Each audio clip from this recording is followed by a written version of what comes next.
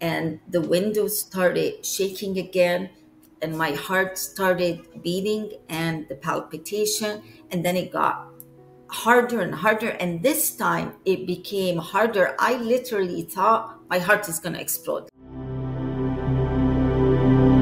Hi everyone, it's Rod, the channel creator. I just want to let you know that today's episode contains a description of a sexual assault. Now, we don't go into very much detail at all, but if that kind of thing makes you feel uncomfortable, then you might just want to skip all of minute 36 of this interview. And with that said, I really hope you enjoyed today's episode. My guest today is Christina, who had a near-death experience around 14 years ago, and she'll be sharing with us the details of that today. Anna, welcome, and thank you so much for coming on the show. Hi, Rod. Thank you for having me. All right, well, I'm looking forward to hearing your story because it's way different. I've had a lot of near-death experiences on the channel, but yours is way different than any other that I've had, so I'm not going to give anything away. Would you give us a little bit of background on your life up to the day of your NDE, and then we can go from there? Okay. So I'm born in Alexandria, Egypt, and we migrated with my family at the age of 7.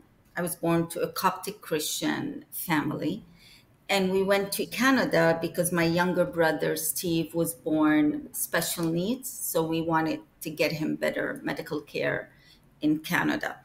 At the age of about 10, my father decided to bring us back to Egypt for a few years so we can learn our culture and not forget it.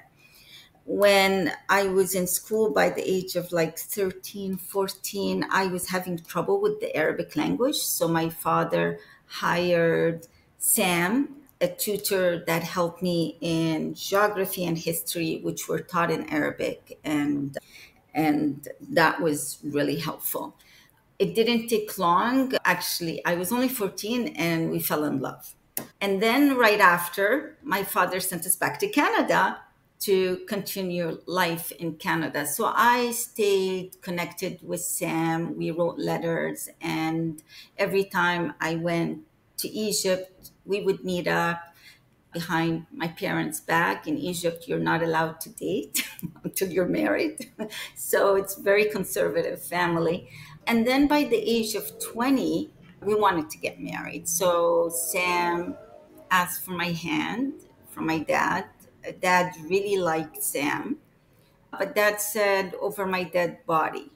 And he was adamant about it because Sam was Muslim.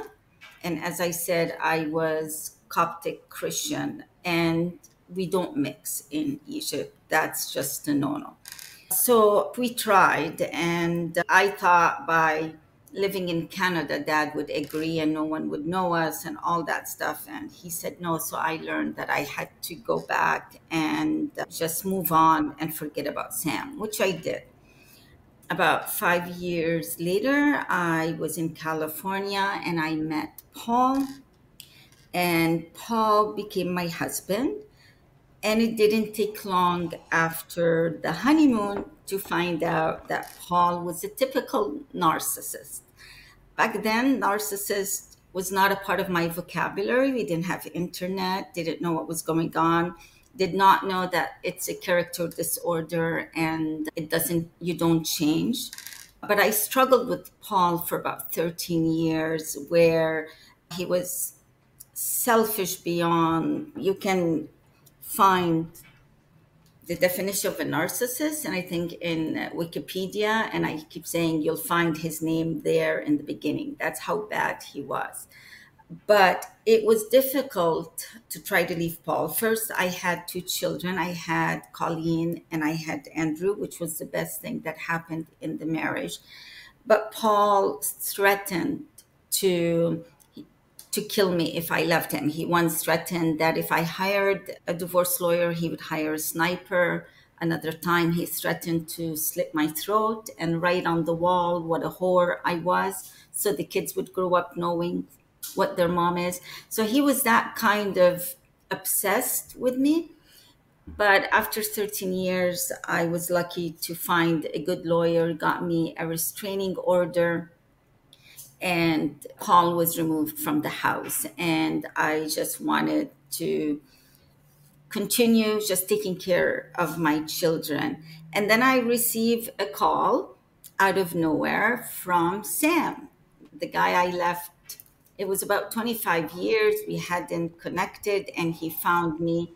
And at that time, I had just become a born again Christian. So I never thought, I didn't think about communicating, like seeing him again, except over the phone.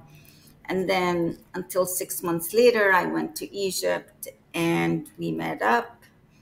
And I thought my heart was guarded and I would never disappoint Jesus by falling in love with a Muslim again, which I did. And at that time, I couldn't resist. It was hard after so many years living with a very cold individual. Sam was a very I found him to be very kind and a listener and everything I was looking for in a man. I was astonished. I didn't remember that's how he was when I was younger, but that's what he was. And it didn't take long and we got married. We did get married in a church, but nonetheless, he was a Muslim. He wasn't a practicing Muslim. We would go to Calvary Church together. He would read me the Bible when I'm stressed. So it wasn't like I became a Muslim. I just continued living in close relationship with Christ, and Sam came along with it. I was the breadwinner. Sam couldn't get a job, a decent job in Canada, in the States, due to his language barrier. So I worked as an executive, as a chief financial officer, and Sam took care of the house and everything else. Over time, became flags and signs that I saw that something was off and something was wrong, and I needed to get out of the marriage. It was about 9 years, and I don't want to go into that because there's just so much that happened. But I was able to talk with Sam and convince him that we need a divorce and we would do an amicable divorce. After the ugly divorce with Paul, I didn't want to go through another ugly divorce. So Sam agreed. We filed a divorce, but he asked me to stay in the house for 3 weeks until he finds something, some other place to go to. So that's the background for my NDE. You know, it's a Well, lot. it's a lot of years, isn't it? Yeah. So, all right, well, let's go from the day of the NDE and what happened then. Okay. So it didn't take long after we filed an amicable divorce, about a few days, and I started waking up feeling aches and pain all over my body. The worst part was the headache. The headaches was so bad that I couldn't blink. That's how bad it was. The blinking was really painful. I just sat on the couch trying not to move my head. And then finally, Sam agreed to take me to urgent care to see what's going on. At urgent care, they didn't do much, no blood tests, nothing. They assumed I'm coming down with the flu, and they told me to go home and just rest. They gave me painkillers and sent me away. The painkillers helped the aching, and I was able to go to work and function again to a certain degree with the pain medicine. It was year end, and as a CFO, there was just so much to do at the office. So on January 8th, 2009, I was driving to the office early in the morning and I saw a vision. Now, I don't see visions. I've never seen a vision in my whole life. And here I am driving on the 5 freeway going north, and this vision showed my family members, and there was death. Somebody had died, and right away I assumed it was Steve, my younger brother, who we were always told he's not going to live too long, past 35 years. So because a couple of years before that, I had a bad experience losing my mom and not taking the time to go see her. I had a project at the office and I had to finish a computer conversion. And by the time I finished and was going to see her, she had fallen into a coma and passed. That was the biggest regret of my life. So this time I felt God was warning me, and He's just so that I don't go through what I had just gone through. And He's giving me a warning that Steve is sick. So I went to the office. I told them that I need to go and travel right away, that my brother is ill. And I called Sam and I told him that I was going to leave. That was a Friday, and I was going to leave Saturday or Sunday. He said, okay, he'll be there in the house till I come back. He asked that I would leave Colleen at the house. I said, no, Colleen will go back to her dad. And then I called the office staff, everybody, and I tried to delegate and work out things because I knew I was leaving at a very bad time. And in the middle of my meeting with all of them, I could feel my head, the pain again in my head.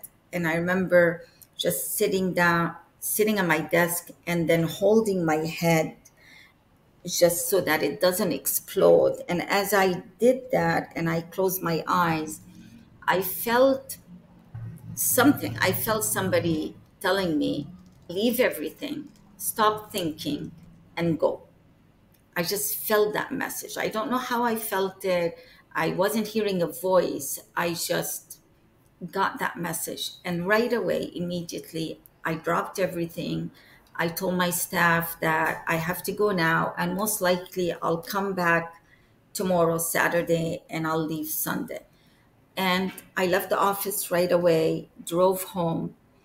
And as I'm walking now from the parking lot going up to our flat, now I hear this voice, and it's revealed to me.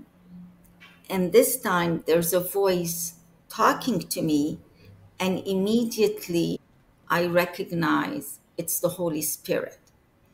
It wasn't like what I felt in the office, it was a clear voice as I'm speaking to you right now. And I don't know how I recognized it was the Holy Spirit. He didn't say, I am the Holy. He didn't say that.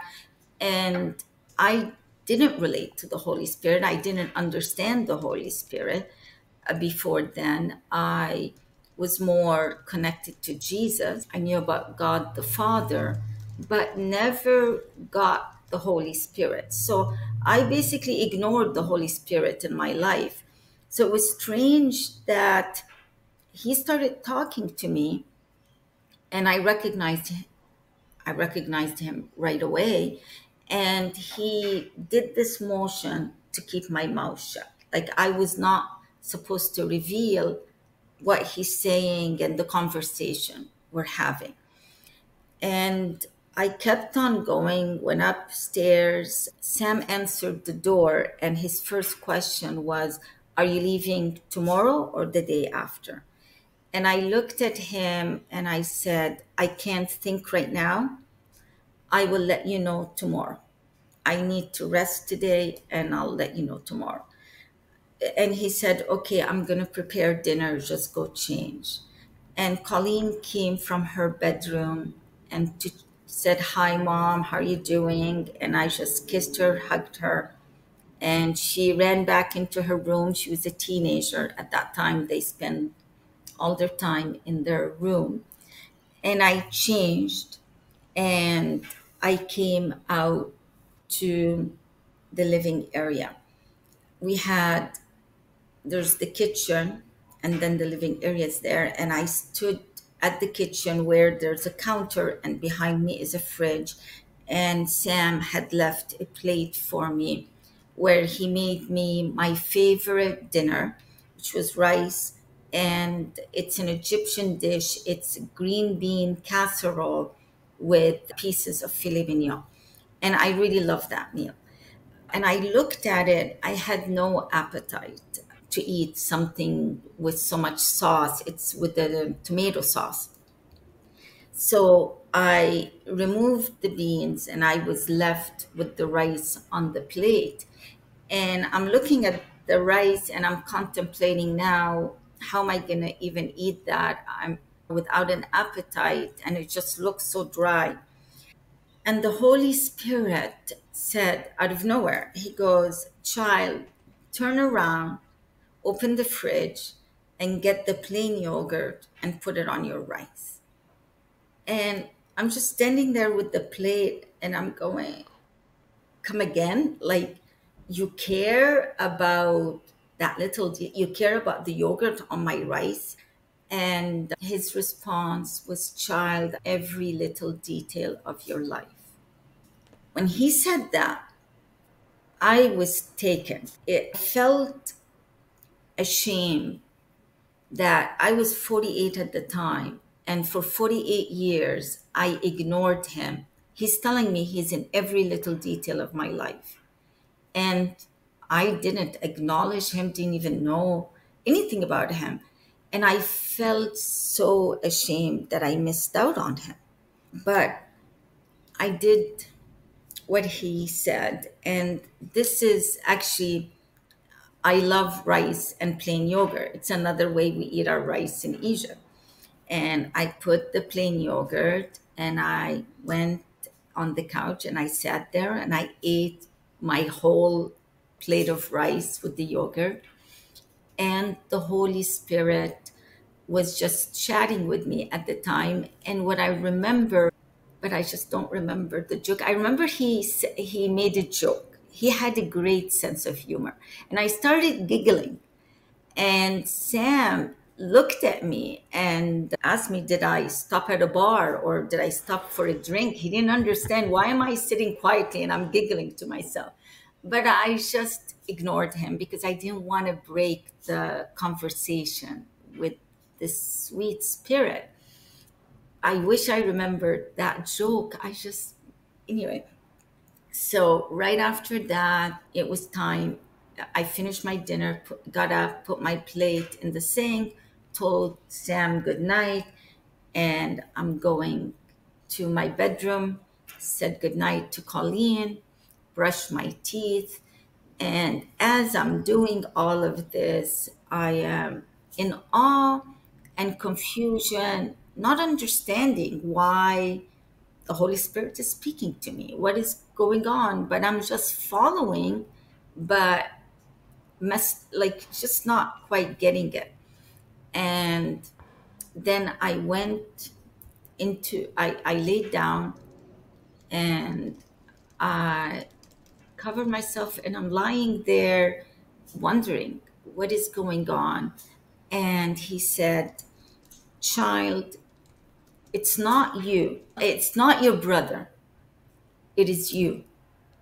And Rod, no one is ready to hear that statement going to bed. I remember as soon as he said that, my heart dropped. And it was just so heavy on my chest. I started tearing up, thinking of my daughter, of Colleen, coming in the morning to wake me up, and she's gonna find a dead body. She's gonna find her mom dead. That killed me. I couldn't cope with that. It was just so hard to accept, and for Andrew as well. And I couldn't get up to hug her for another time. It's like when spirit of death is on you, you can't do anything. It's too late. It was like, it's me. And the Holy Spirit sensed the heaviness on my heart, and he reminded me of a dream I had several years prior, like maybe 3 years prior. And in that dream, I was walking, it was Colleen, Andrew, and myself walking along the meadows with Jesus. And he's walking with us, and he had his arm around Colleen and Andrew, and they had and me somehow. And we each had our arm around his waist, and we're laughing and walking in that meadow. And I do remember in the morning when I woke up, and I don't usually dream of Jesus like that. That was a dream I remember significantly. And that morning after the dream, I was confused on how did we all, the three of us, walk next to him somehow and not tremble on each other's feet. And he made it clear that night that I will be there with them, but I am in spirit, but he's got my children. And as soon as he reminded me of that and confirmed that he's got them, it lifted the heaviness off of my chest. It was like, it was okay. It was okay to surrender my children to him. And it was okay for me to die at this point, knowing that he'll take care of them. And I breathed again easily. And I told him, okay, what do I need to do? And he said, relax, child. You're going on a journey and you'll come back and be my ambassador. And as soon as he said that, it was like, here a few minutes ago, I'm prepping myself, I'm dying. And then he says, it's a journey and I'm going to come back to be his ambassador. It was like, hallelujah, like, this is great. Okay, now what do you want me to do? And again, he goes, I need you to relax. I said, okay, well, I'm relaxed. He goes, no, no, child. You need to hold, to be still, like to stop thinking. He actually used the word stop thinking. And it was weird to me because I'm an analytical person and my brain goes everywhere. And it was so hard to stop thinking. But I'm trying, and I'm trying to relax, and I'm uptight, of course, not relaxing because now I'm trying to not think so hard. And I couldn't figure out, did I stop thinking? Did I not stop thinking? And he was so patient with me. I felt like he was just going to give up on me or slap me around, but he was just so patient until I finally managed to relax and stop thinking. And when I got to that point, he said, okay, now I need you to shut your eyes. And no matter what happens, do not open your eyes, child. And I said, okay. He said, no, this is important. No matter what happens, do not open your eyes. And I said, okay. So I shut my eyes, and immediately I could see, even though my eyes were shut, whether I could see or feel this bright light that shone, like it was in my whole room, a light that was so powerful. I've never seen anything like it or feel anything like it. So bright, but it wasn't just a bright light, there was a presence. There was a presence, what I felt was God the Father. It was like a humongous presence. It was just something that it's hard to describe in words. And of course, I kept my eyes shut because you're told to keep your eyes shut. And then the window next to me, there was a window, the wall was here with the window. The window started shaking and it was like rattling, and it felt like there's an earthquake just in my bedroom. And then my heart started to palpitate, and it palpitated slowly, like it started slowly, and then it started to increase, and it was going like I could feel it. It was like boom, and that scared me. And as soon as I got scared, the whole process shut down. My heart stopped palpitating, the window stopped rattling, but immediately the light disappeared, like the light vanished, and the whole process shut down. And I'm sitting there and I'm going, shoot, I screwed up my death. And It was like, no, child, this one you can't screw up. And I'm just sitting there feeling awful. He goes, I just need you to relax, child. I need you to relax. You need to relax more. And again, here, this whole thing is happening, and he's so kind and sweet and just coaching me slowly. And he goes, I want you to stop thinking again. And I went back into that. It was like a meditation where you stop thinking, and it was, again, it was hard, but I got to that point. And then he softly said, remember, do not open your eyes. You are to close your eyes, but remember, you are not to open your eyes. And I agreed. And he said, do not open your eyes, child. Remember. And I said, okay. And I did shut my eyes, and then the light came again, and the presence of the power of the Lord, it was back. And the windows started shaking again, and my heart started beating, and the palpitation, and then it got harder and harder. And this time it became harder. I literally thought my heart is going to explode. Like, I thought, okay, I'm having a heart attack, and maybe that's how it happens. But I wasn't afraid, and I didn't shut the process down. I just was okay with it, and I kept the process going, and then it stopped. Everything stopped after a while. And he said, the next step, child, is an annoyance. And I'm going, okay. And he goes, it's an annoyance, child. I need you to remember, only an annoyance. I said, okay. And right away, I felt like pain just came over me, a woof of pain, but more in my legs. I remember my legs, the pain in my bones was just so much. It felt, I always related to somebody taking a sledgehammer and breaking your bones. It was that strong. And but I'm feeling this, and he's comforting me, and he's saying, child, it's an annoyance. Child, it will pass, child. It's only an annoyance. And as he's saying this, the pain is not as excruciating. I'm focusing on him and what he's saying in such a gentle tone, and just comforting me.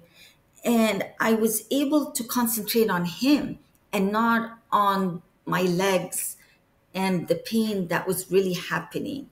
And he kept saying, it will pass, child, annoyance, child. And I hung in there, and then the pain stopped. And it was such a relief when the pain stopped, and I didn't feel anything anymore. But I didn't feel anything to the point where I literally couldn't feel from my head to my toes. I was like numb. I couldn't feel my body. And I'm lying there, and I'm asking him, am I paralyzed? And he said, I'm sorry, child, you are. And I'm going, oh no, can I move my legs? He goes, no. I said, can I move my toes? He goes, no, child. I go, can I try? And he goes, okay, child, try. And I'm trying, and nothing. When once you're paralyzed, you don't feel a thing. And at this point, I felt Sam coming into the bedroom, and is getting ready to come in. And I'm thinking, okay, he's going to notice that I'm paralyzed, and he's going to call 911 and rush me to the hospital. He comes in, he sleeps on his side of the bed. We had a two-bedroom. Colleen was in the other bedroom. So even though we were separated, we had agreed that we were civil to each other, of course, and each one of us sleeps on their side. But he went to bed, didn't notice me, and gave me his back and slept. And I laid there paralyzed, but had no fear, had no anxiety, had it was the most beautiful night in my life, spending that night with the Holy Spirit, the Comforter. The whole night, He downloaded scripture in my mind and things that I didn't know. He answered all my questions that I had over the years without me saying a thing or asking a question. Like I wasn't, well, what happens when? No, nothing. I'm sitting there and he's going answer by answer of every question I had. And he's explaining it in a sweet manner, and I'm talking about questions that I'm sure we all have, like, why is there so much tragedy? Why are children dying of hunger and poverty? Like the questions that we all have. And he answered them. And when he did answer them, they made sense. Somehow they made sense. But what is interesting is those answers are the only thing in my encounter other than his joke that he erased from my mind. I know and I remember he answered them, and I remember going, oh my, yeah, that makes sense, that, but they're gone. And it makes sense to me that he would erase these answers, because there's still mysteries we're not supposed to know. And he must have just he appeased me for the night and was just telling me things. And then, like the men from Black, you tell them things and then you do something and it's all gone, because I don't think he wanted me to share those answers. These are answers we're all going to find out about them when we die. But Rod, he was the most beautiful, like, teacher. The way he was explaining things, he wasn't going too slow, he wasn't going too fast, he made everything perfect. He showed me visions all night. I spent seeing visions of things. Just an amazing night. And it didn't matter that I was paralyzed. That was gone. Like, here I am, I'm paralyzed, not knowing what's going to happen. Didn't care.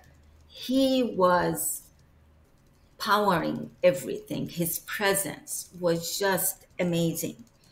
And then I remember I needed to go to the restroom. And like I tried to get up. And that's when I remembered and realized that I am paralyzed. So I'm sitting there. I know I need to go. And I'm going, I need to go to the restroom. And he goes, go, child. And I'm going, go? And he goes, yes, child. It's like, okay. So I just went, and there was just so much water coming out of my body. I felt like Sam he's gonna wake up feeling a flood coming towards him. But no, nothing happened. He continued sleeping.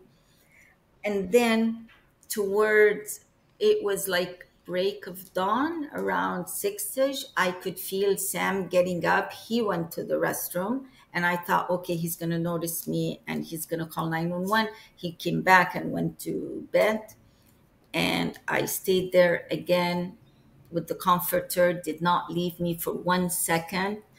About another hour or two, and that's when Sam got up, and I heard him. Now I had my back to Sam, and he was pushing my back, and he's going, Anna, are you up?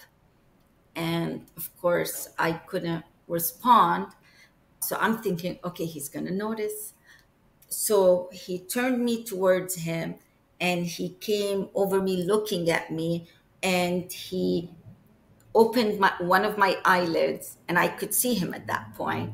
And then he opened the other eyelid and let it go, and I could see him staring at me.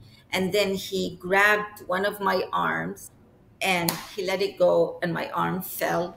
he grabbed the other arm and let it go, and it fell. And I'm going, okay, now it's proof that I'm not responding, something is going on. And then he got up and came on my side of the bed and started taking off my jewelry. And I'm thinking, why is he taking off my jewelry? I'm going, okay, maybe he doesn't want them to get lost in the hospital. And then he takes a pill and he puts it in my mouth. Now, because I'm paralyzed, my teeth are locked like this. So he can't put it inside my mouth. So he's grinding it in my teeth, grinding it until it got dissolved. And I could tell it was Xanax. And I'm thinking, why is he giving me Xanax 8 o'clock in the morning? And he's doing all this. And then he took a mint and he put it in my mouth. And again, but he just left it between my mouth and my teeth because he couldn't put it through my teeth. And I'm thinking, boy, I must have horrible breath that he's taking time to put mint in my mouth before he calls 911. And then he touched my body and my clothes and he goes, oh, you wet yourself. Here, let's get you out of these. And I'm going, okay, that's nice. He's gonna change me before he calls 911, so it's not embarrassing that I peed myself, and put me in warm clothes. And he starts taking my clothes off and I'm naked now, and he's on top of me and he starts raping me. And at that point, I'm just puzzled. I didn't know what was going on. I didn't understand, why is he raping a paralyzed woman? Why isn't he rushing me to 911? What is happening? It just didn't make sense. And then he got up and went to take a shower. I could hear him in the shower, and he left me in the middle of the bed. And he finished his shower and came back, and I could hear him running water for me, but I could hear it was like, it wasn't like a shower, it was like he's filling a tub for me. And he's coming around and he's pulling me off the bed to take me in there. And as he's pulling me, as soon as I got to the edge of the bed, he couldn't carry me and he dropped me on the floor. And he goes, no, I can't carry you. And I'm going, okay, well, I'm thanking God that I'm chubby now, that he's not able to carry me because I'm not sure what's going on. And he drops me there and I land like on my side, crumbled together, naked. And he leaves me there. And I'm in, I don't want to say awe, I'm in shock, just confused. But the Holy Spirit, the Comforter, again, did not leave me. He's there, but I'm puzzled. How, that's a better word, puzzled of what's going on.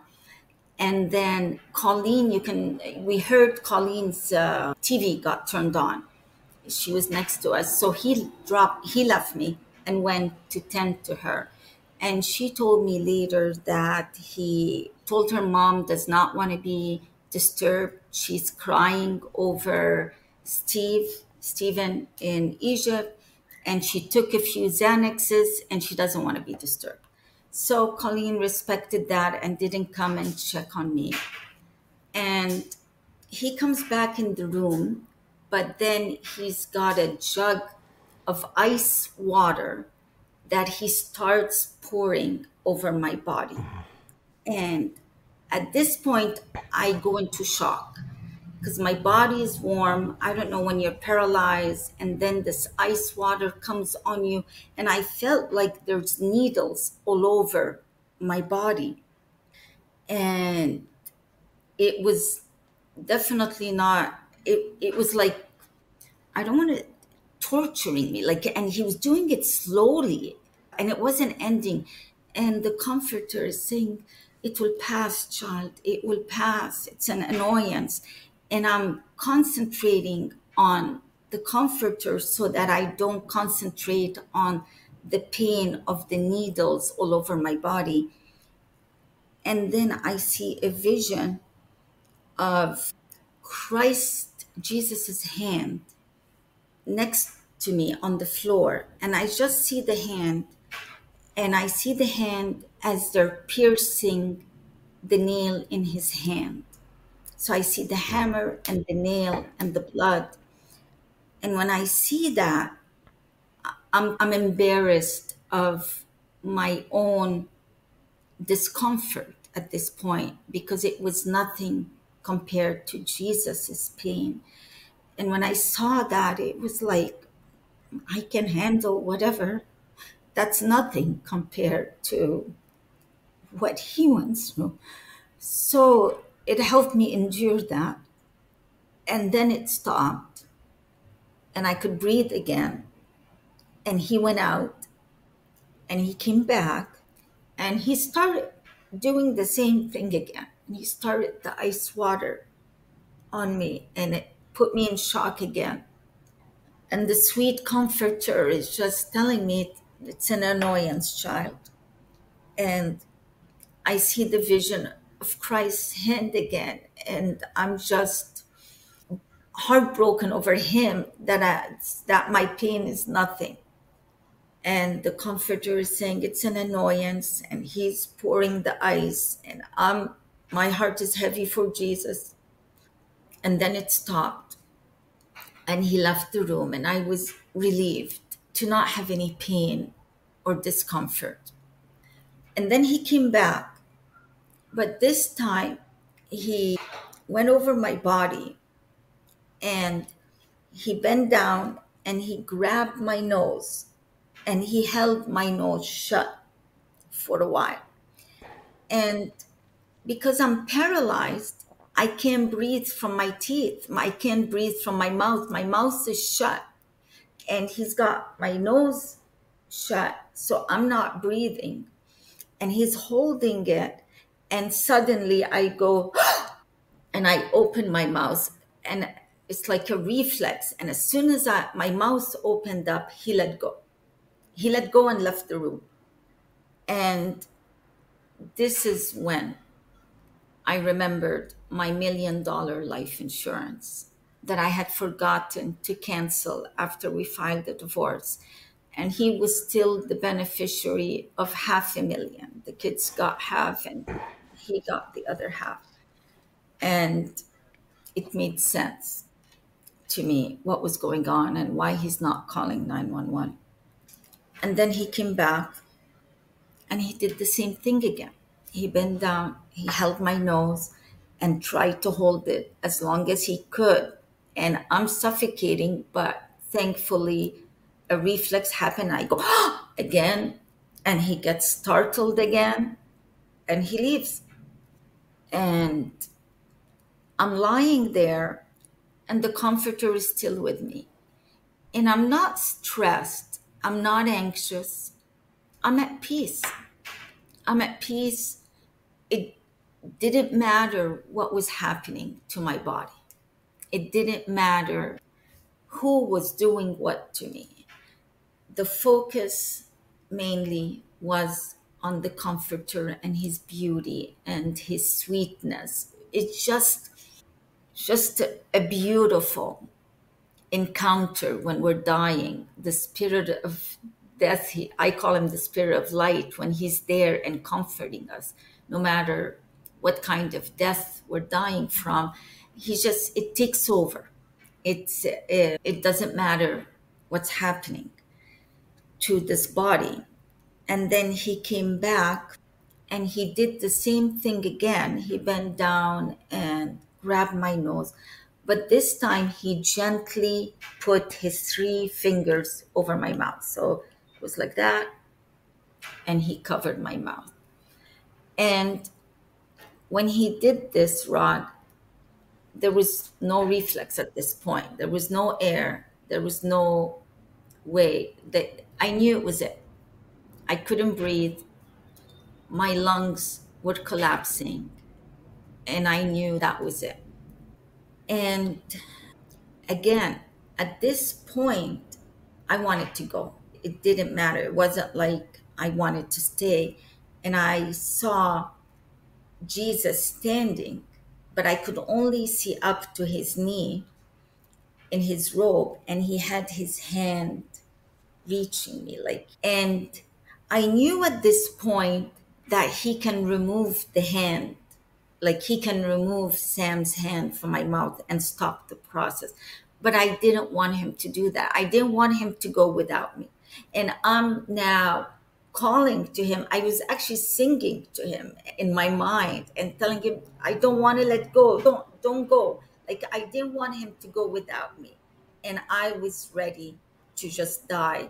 And I was so afraid he would leave or have this guy remove his hand, but he didn't. And I kept on going. And I remember looking back, and it felt like as if you take off a coat, a heavy coat. When you're moving to the other side, there isn't a division, like there isn't an end and then there's a beginning. There isn't a feeling of, oh, I'm dead now. No, you just keep on going. You don't realize that you're dead. You're like looking, and then when you look back and your body's back there, that's when you realize, oh, okay. But your spirit, your soul just keeps on going. And it's a very liberating feeling and beauty. And I remember the first thing I saw was white clouds that covered the sky, and they were just the most beautiful white clouds ever. And then they opened up and revealed the sky, but they revealed animals flying around the sky. And these were animals I've never seen before. They were big animals flying, and they were animals with multicolors, colors you don't see on. They were just so bright and beautiful colors, and they're flying. And I always compare them to the colors on the animals in the movie Avatar that came out later that year. I remember being at the theater and seeing these animals fly, and right away I said, somebody had a near death who had something to do with this movie, directed it or something, because these colors and the way these animals were flying was just what I had seen. And then I found myself at an open meadow, just standing there, and it was like beautiful greenery. Just, I couldn't see the end of it.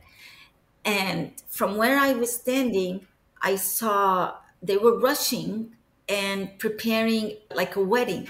I could see a bride standing, but her back was to me, and they're preparing a wedding. Excuse me. And I'm going, who is that? And I'm thinking to myself, is this my wedding? Because in the Bible, Christians, like, we're told that when we die, we are the brides of Jesus. So I'm thinking, oh, that's my wedding. But I want to go see it. I want to go and see her face. And I'm trying to go there, and somehow I couldn't get in front of the bride. So I couldn't see who it was.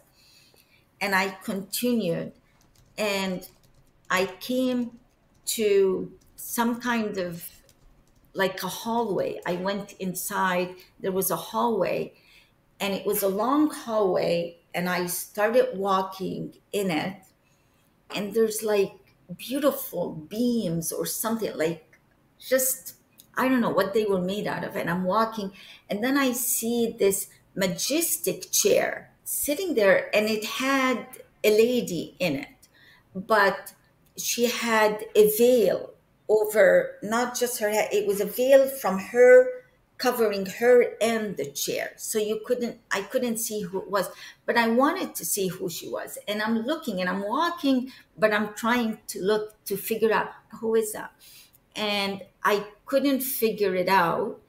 And I kept on walking, but there was somebody there that I managed to ask. And I said, "Who is she?" And his response was, "She's the blessed of all." And I just said, "Uh huh." And I kept on walking. Like I didn't go back to try to see, I just kept on walking. And I came upon another doorway and like an opening of a door or something, because I saw this spirit of light. It was a body of light at the entrance of this door. And immediately I recognized it was my mom. And there was no facial expressions. All it was, she was a body of light. But immediately we recognized each other. We knew who we are.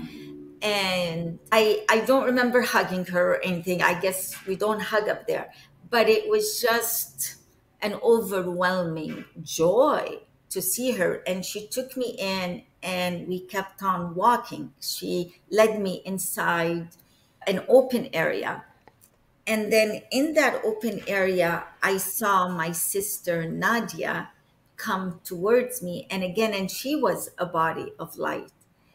And as soon as I saw Nadia, that was like joy on a different level, because Nadia had committed suicide when she was 35 years old. And she had fallen into a deep depression and wanted to go and meet Jesus and dad, because dad had died of a car accident several years before that. And Nadia was very close to my dad. But in our church, and most churches, they say that suicide is an act of murder and you don't go to heaven. So always wondered where she was. I knew she wanted to go meet Christ, but I didn't really know. And seeing her in heaven was the highlight that was on the other side. And here I am with Nadia, and she ended up taking me and walking me into a room, and we left mom behind. And in that room, she's talking to me, and I'm standing there with her. And all I could think about is I start complaining to her that I just have so much joy that I can't contain it. I am so overwhelmed now of joy, and I'm complaining about the overwhelming joy, and I don't know what to do with it. Like, how stupid is that? We complain about stress, but now it's too much joy. And I'm going, I can't take it. I don't know what to do with it. It was so overwhelming, Rod. You just don't know what to do with it. It just kept, it's hard to explain that overwhelming joy to the point that it's hard to explain. And she looked at me and smiled and she said, "Anna, with Jesus, it keeps on getting better." And I said, I couldn't comprehend how could it get better. Like, I'm already at the maximum. I can't imagine it getting better. And we both walked out, and as we walked out, next to mom was my father. And he was standing there, and again, he was a spirit, he was a body of light. And seeing him was a different level of joy. And I'm standing there with my dad, mom, and Nadia. And just, I don't know how we're communicating, but we're communicating. And Nadia says, "Hurry up, you guys. We have a banquet with Jesus." And I'm going, "We're having a banquet." Like, she said it in such a simple, as a matter of fact kind of thing. Like, it's not a big deal. We're just going to a banquet. And to me, it was like, we're having a banquet with Jesus? Like, just like that? Are you kidding me? And they said, "Yeah, let's go." And they started going. And for some reason, I didn't follow them. And I found myself going to another room. And in that room, at the end of the room, there was somebody standing there. And that person was not a body of light. I recognized him. And he was the late Pope Corollos, who was like a late Coptic Orthodox Pope, who was very sweet and kind and humbling, and everybody loved him. And he was standing there, and I'm looking at him, and he goes, "Child, where have you been?" And I'm going, like, and I'm looking around. Is he talking to me like he was like scolding me, like, "Where have you been?" And I'm going, "I've been going to Calvary Church." And because when I married the Muslim, we couldn't go to the Coptic church, so we went to Calvary. And he goes, "Why, child? Why?" And I said, "Well, I did not see acceptance in the Coptic church." And I'm struggling with words here. And he goes, and I said, "Acceptance and kindness." And he looks at me, he goes, "Child, what is your name?" And he was saying it in a rhetorical way. And I responded with my Egyptian name, which is not, and Anna Christina is my pen name. And I said my Egyptian name. And he goes, "What does it mean, Shar?" And I look at him and I say, "My name meant tenderness and kindness." And he goes, "Child, you're looking outside for this, but you are what we need. Hurry up, child. Hurry up, child. There's no time. There is no time." And he started kicking me out. And he just kicked me out. And as I'm moving out, I go back on the hallway and I see the majestic chair again, but this time it's empty and the veil is on it. So I ask somebody, "Where did she go?" And they say, "She went on an errand." And I keep on walking fast, like they're rushing me out. And as I'm rushing out, a face reveals himself to me. And this time it was the face of Jesus, but he was revealing it slowly. Like it was, here is his face, but it was like being revealed like that. Okay. And I remember it took a long time for him to reveal his nose. He had a long nose. And in my mind, I'm going, "You're Jewish, aren't you?" And I'm stereotyping here. And he's just smiling. And I saw his whole face. Now, I was in awe seeing his face, but at the same time, it wasn't the face I grew up with thinking was Jesus's face. I grew up thinking Jesus looked like Jesus of Nazareth, the green or blue eyes, that pretty boy. And he wasn't a pretty boy. He had more of a rugged face, like the olive skin, a more Middle Eastern figure. And I'm thinking to myself, it was embarrassing because I'm thinking to myself, he's not as pretty as I thought, or he's not as handsome as I thought.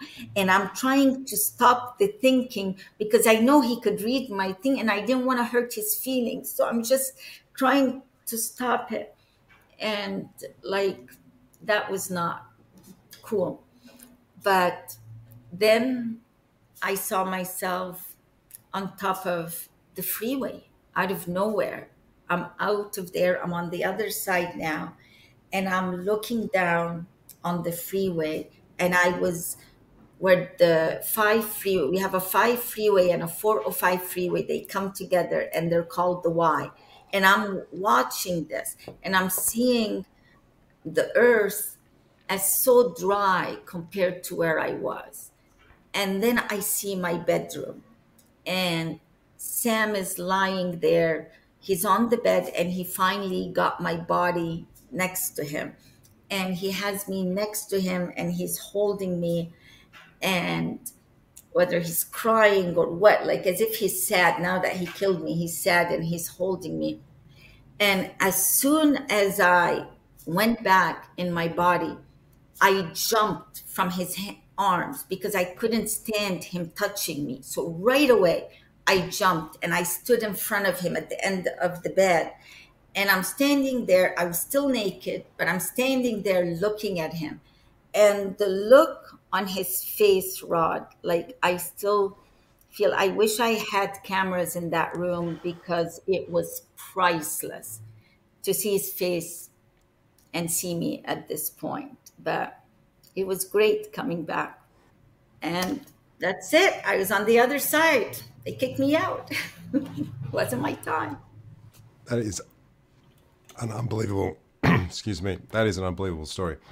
Firstly, I just want to say your bravery in telling that story, the whole thing, you could easily leave parts out, but I just acknowledge your bravery in doing that. And I think that other people who have had similar experiences will gain a lot of comfort from knowing, well, I'm not the only one that this has happened to, but it's the fact that you're still a functioning human being after going through all that.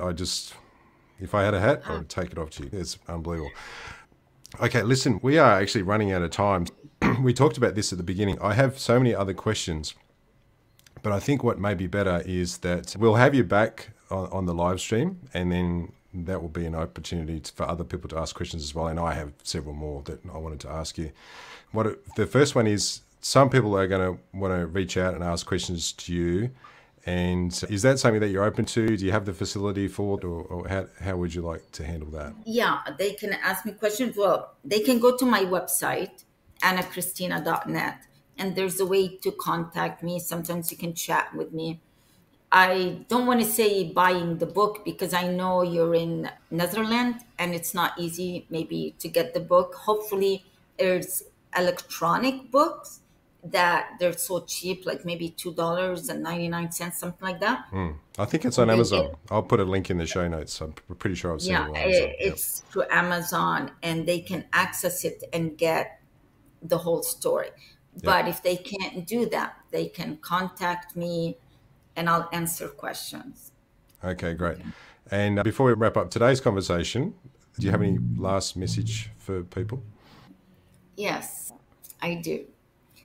It's the message of the Comforter. Do not wait until you are on your deathbed to discover him like I discovered him. It'll be too late. We have a sweet spirit living with us and counseling us, and he doesn't come and go. He's like he told me, in every little detail of our lives. But what we have to do is acknowledge him. So a lot of people send me and say, well, how do we connect with him? Just start by acknowledging him. And once you start acknowledging him, the relationship starts. So that's what I would like everybody to hope. Like, I want to say it as loud as possible about the friend that we have. He's like Casper, the friendly ghost. I don't know if you guys are aware of that, but he's there and no one can see him. It doesn't mean he's not there. So take advantage of him. He's so sweet, and he is the true soulmate. He's been my best friend. He's been my buddy. He knows everything about me, and he will know everything. He knows everything about you. So utilize him. He's just sweet. Well, Anna, thank you for that message. I'm looking forward to continuing this conversation, and thank you for being a guest and allowing me to interview you today. I really appreciate it. Thank you, Rod, for having me. Take care.